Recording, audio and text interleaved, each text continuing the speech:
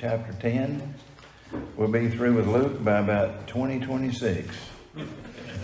But we're having a good time with it. Luke chapter 10, verses 25 through 37. Very familiar passage, the parable of the Good Samaritan. Very much misunderstood. But we'll look at that tonight. Luke 10, 25, and then we'll pray over all these things. Luke 10, 25. And behold, a certain lawyer stood up and tempted him, saying, Master, what shall I do to inherit eternal life? And he said unto him, What is written in the law? How readest thou? And he answering said, Thou shalt love the Lord thy God with all thy heart, with all thy soul, with all thy strength, with all thy mind, and thy neighbor as thyself. And he said unto him, Thou hast answered right, this do, and thou shalt live. But he, willing to justify himself, said to Jesus, And who is my neighbor?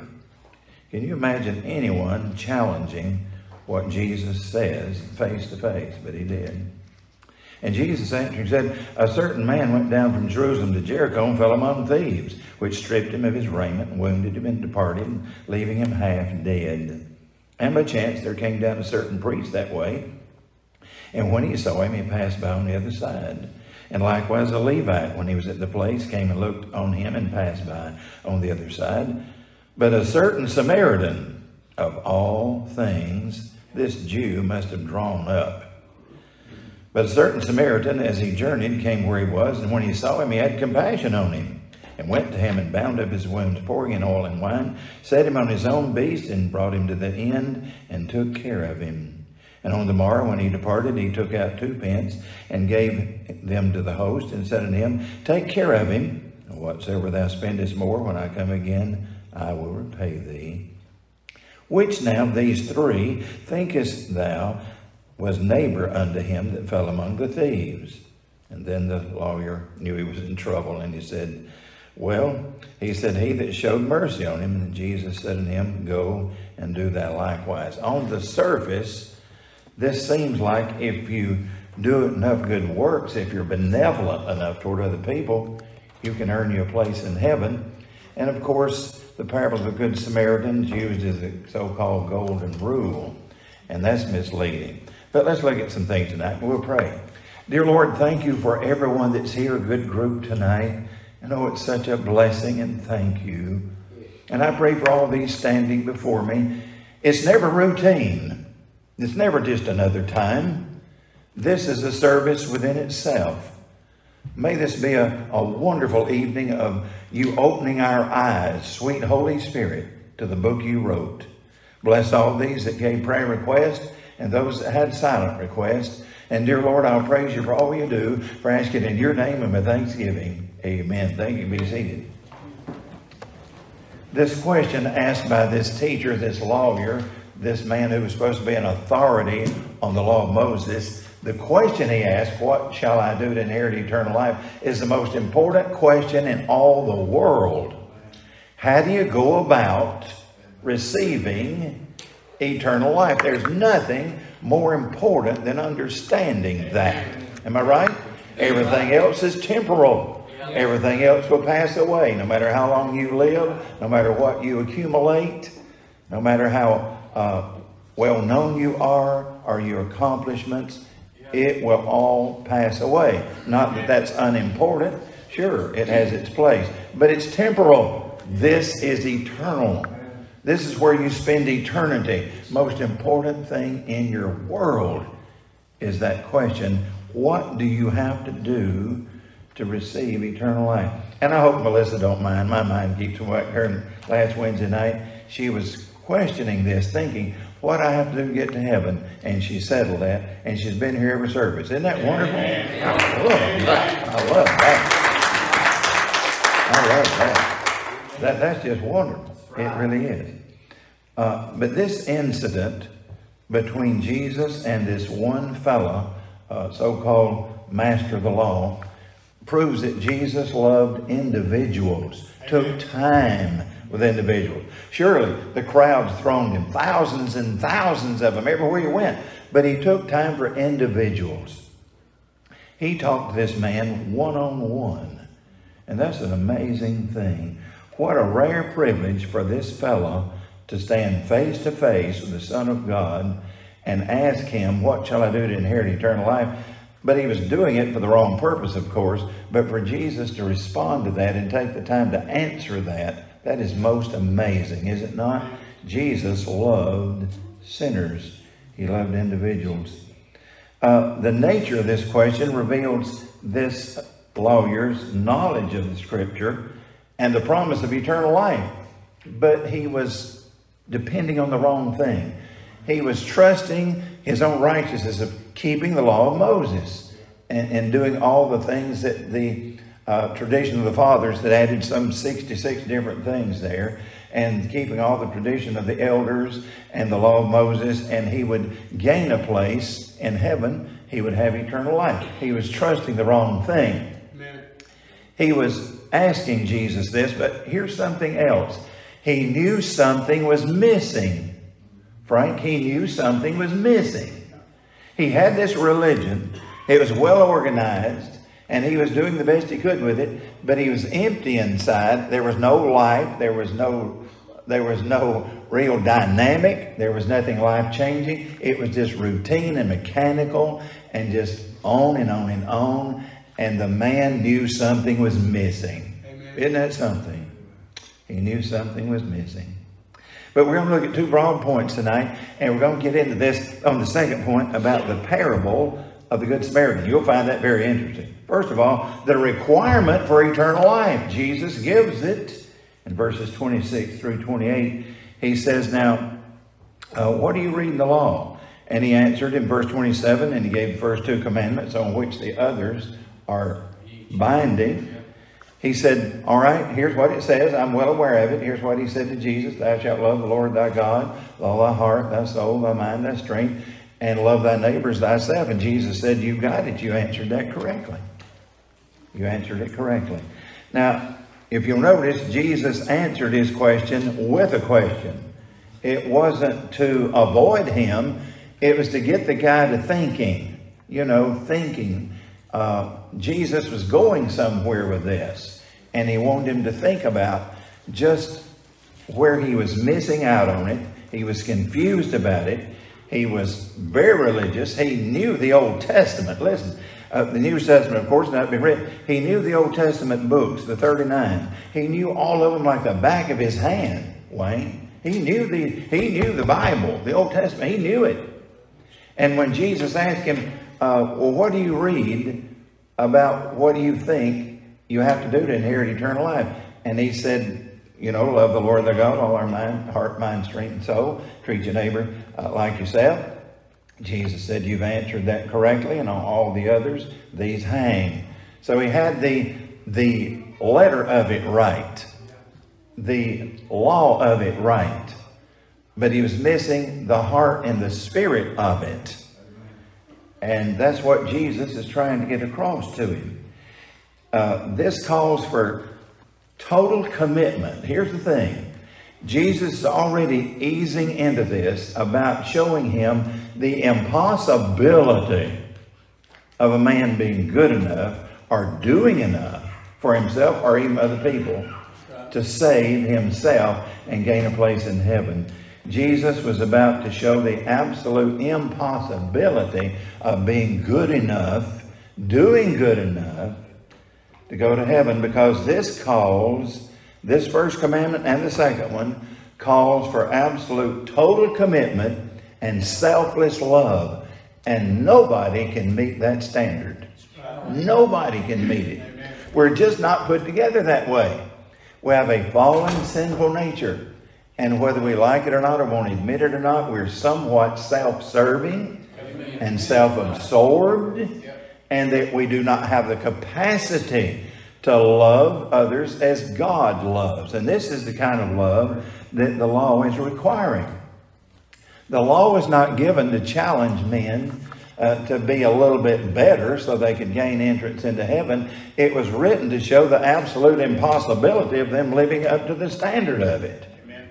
And that Jesus is the only one who ever kept it to the letter and fulfilled it.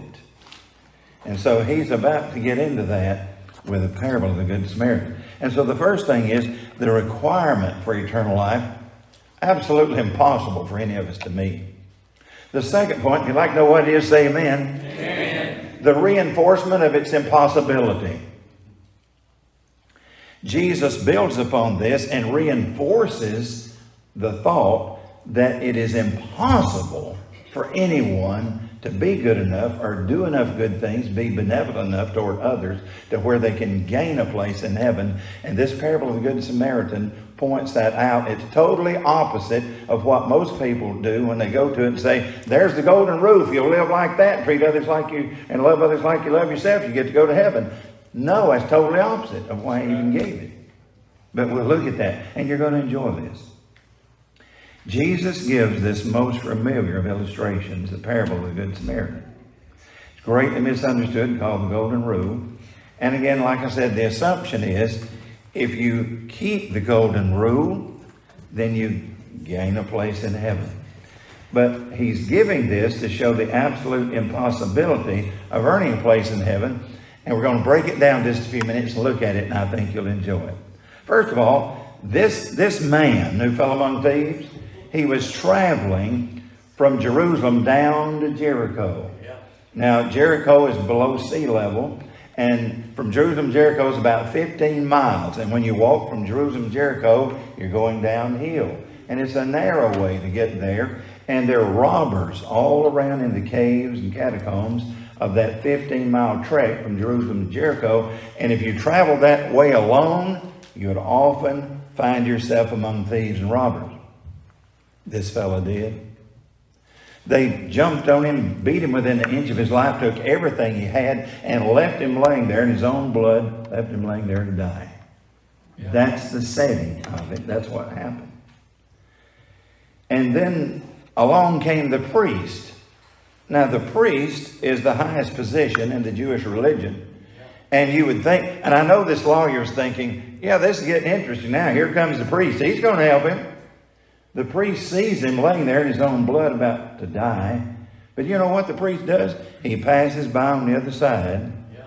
He doesn't even stop to look at him, try to help him. Just walks on by.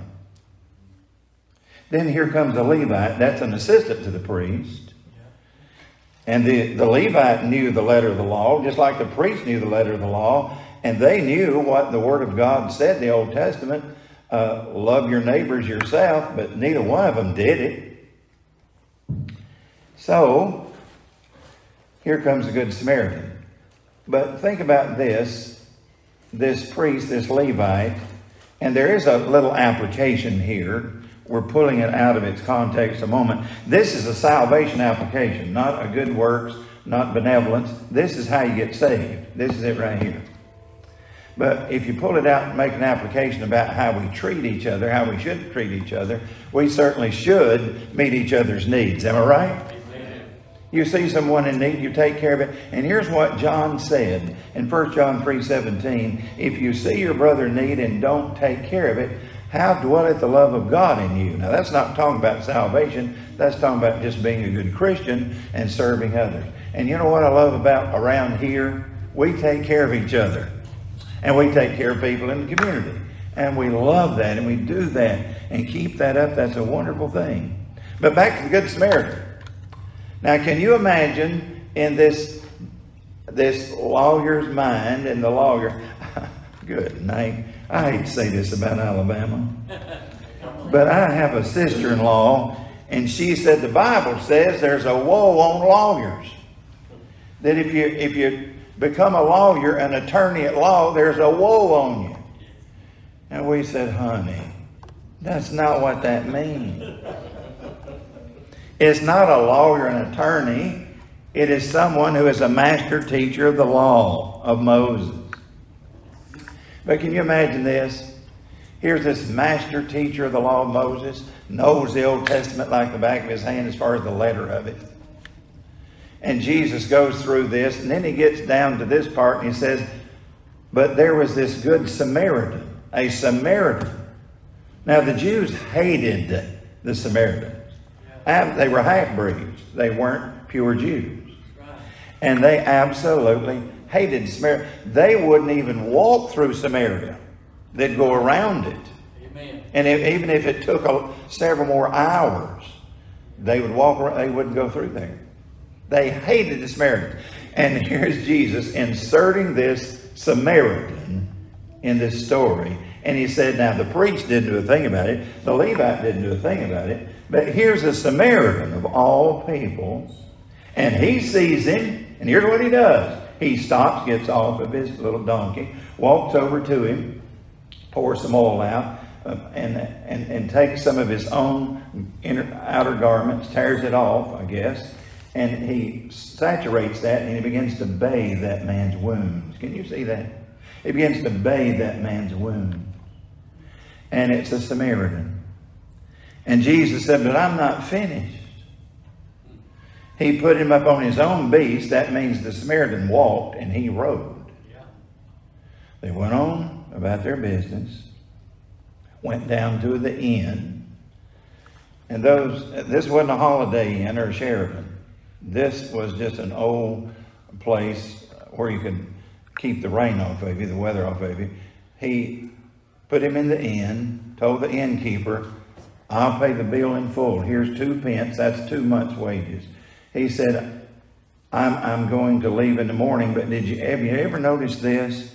If you read there between verses 35 and 37, he stayed the night with him. The Samaritan stayed the night in the inn with that poor man. He didn't just say, okay, I hope he does all right.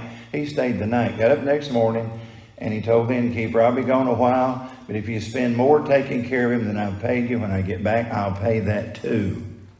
Yeah. Now here's the whole thing. Here it is. Who is this good Samaritan? Is it Jesus? No. Is it a good person? No. It is hypothetical. Here's the thing. Jesus gave this way to make it absolutely ridiculous, preposterous. This person does not exist. And that's the whole point. There is no such thing of anybody that does such a thing like that and that would inherit eternal life. That person does not exist. This is a hypothetical situation. And the more Jesus mounted things upon it, one layer after another, it became more ridiculous and even impossible. And that was the whole point. This person, you don't try to figure out who the Samaritan is. That's unimportant. It's what he was doing, and nobody does that.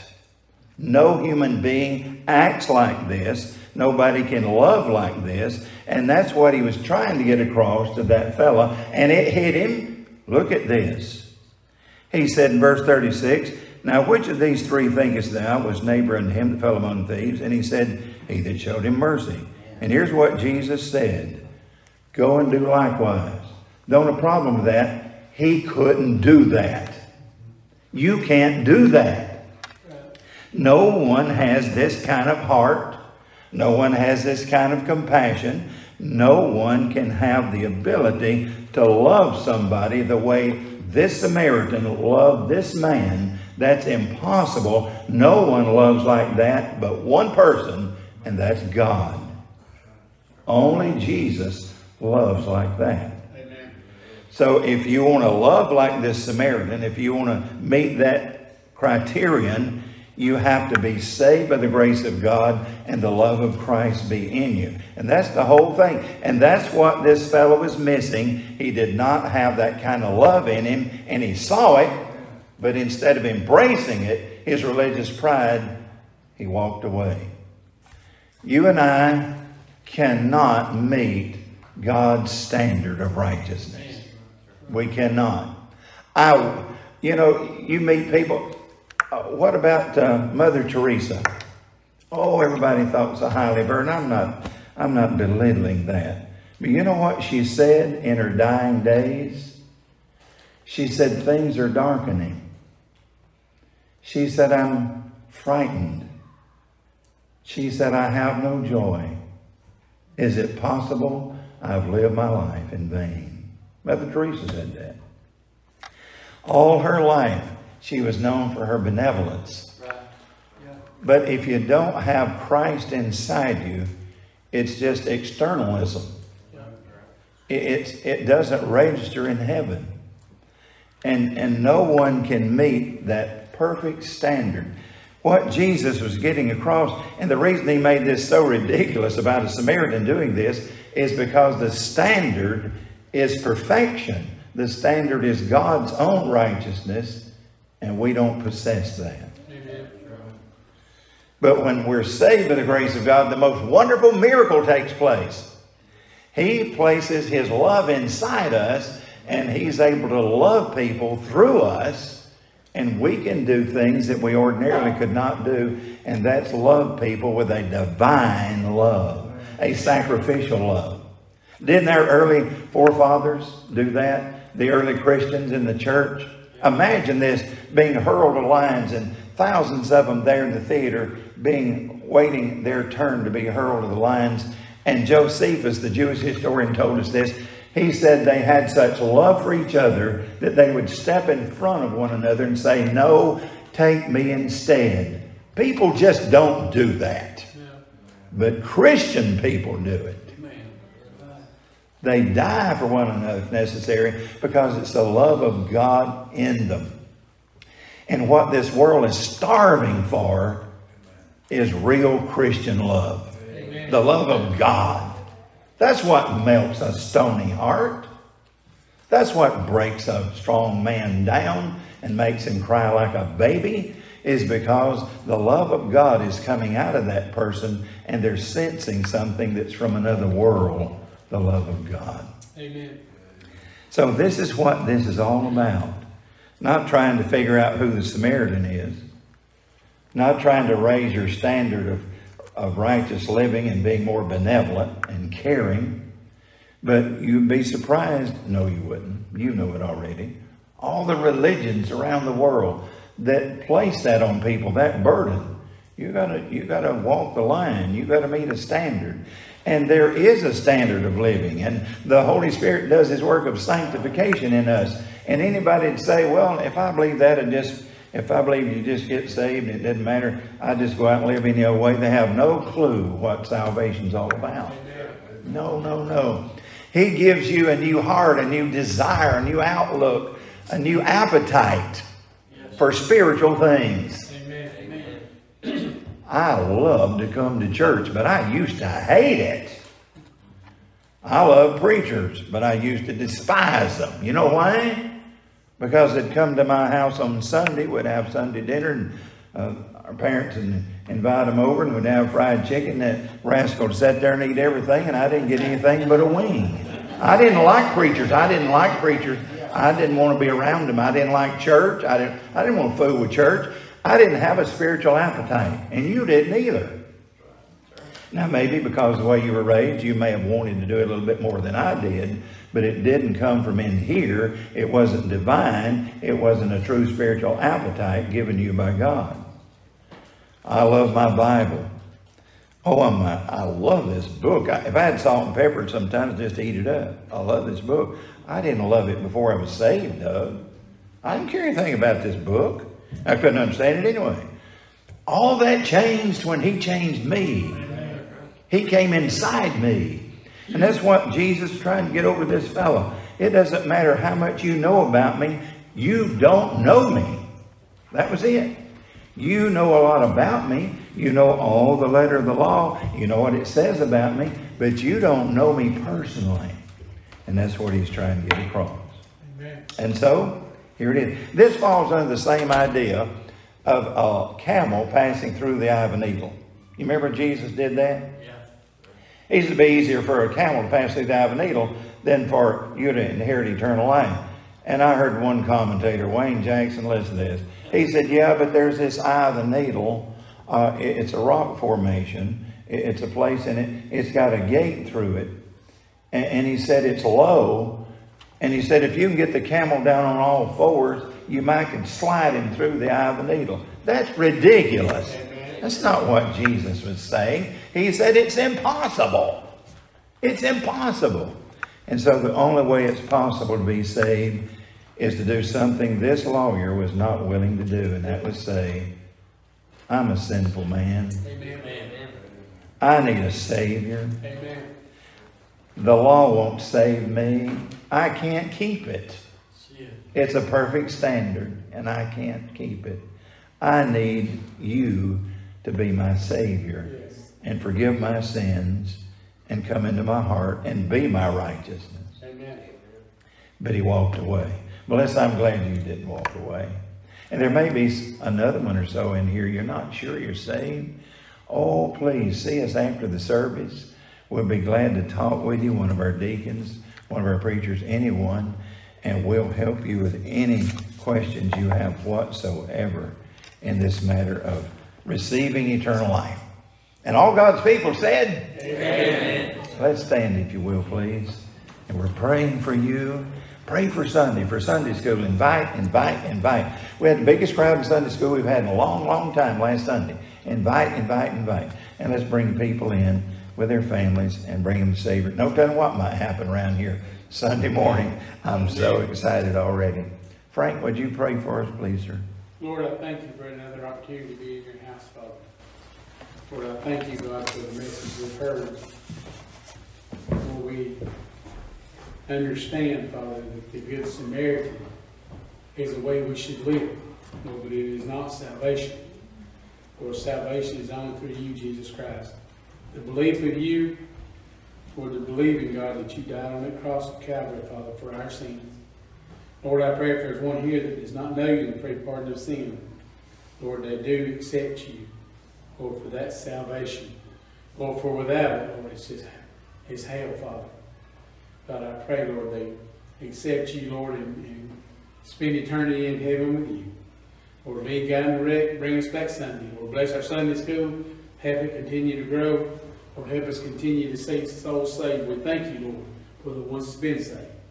Lord, have thy way. In Christ's name we pray. Amen. Amen.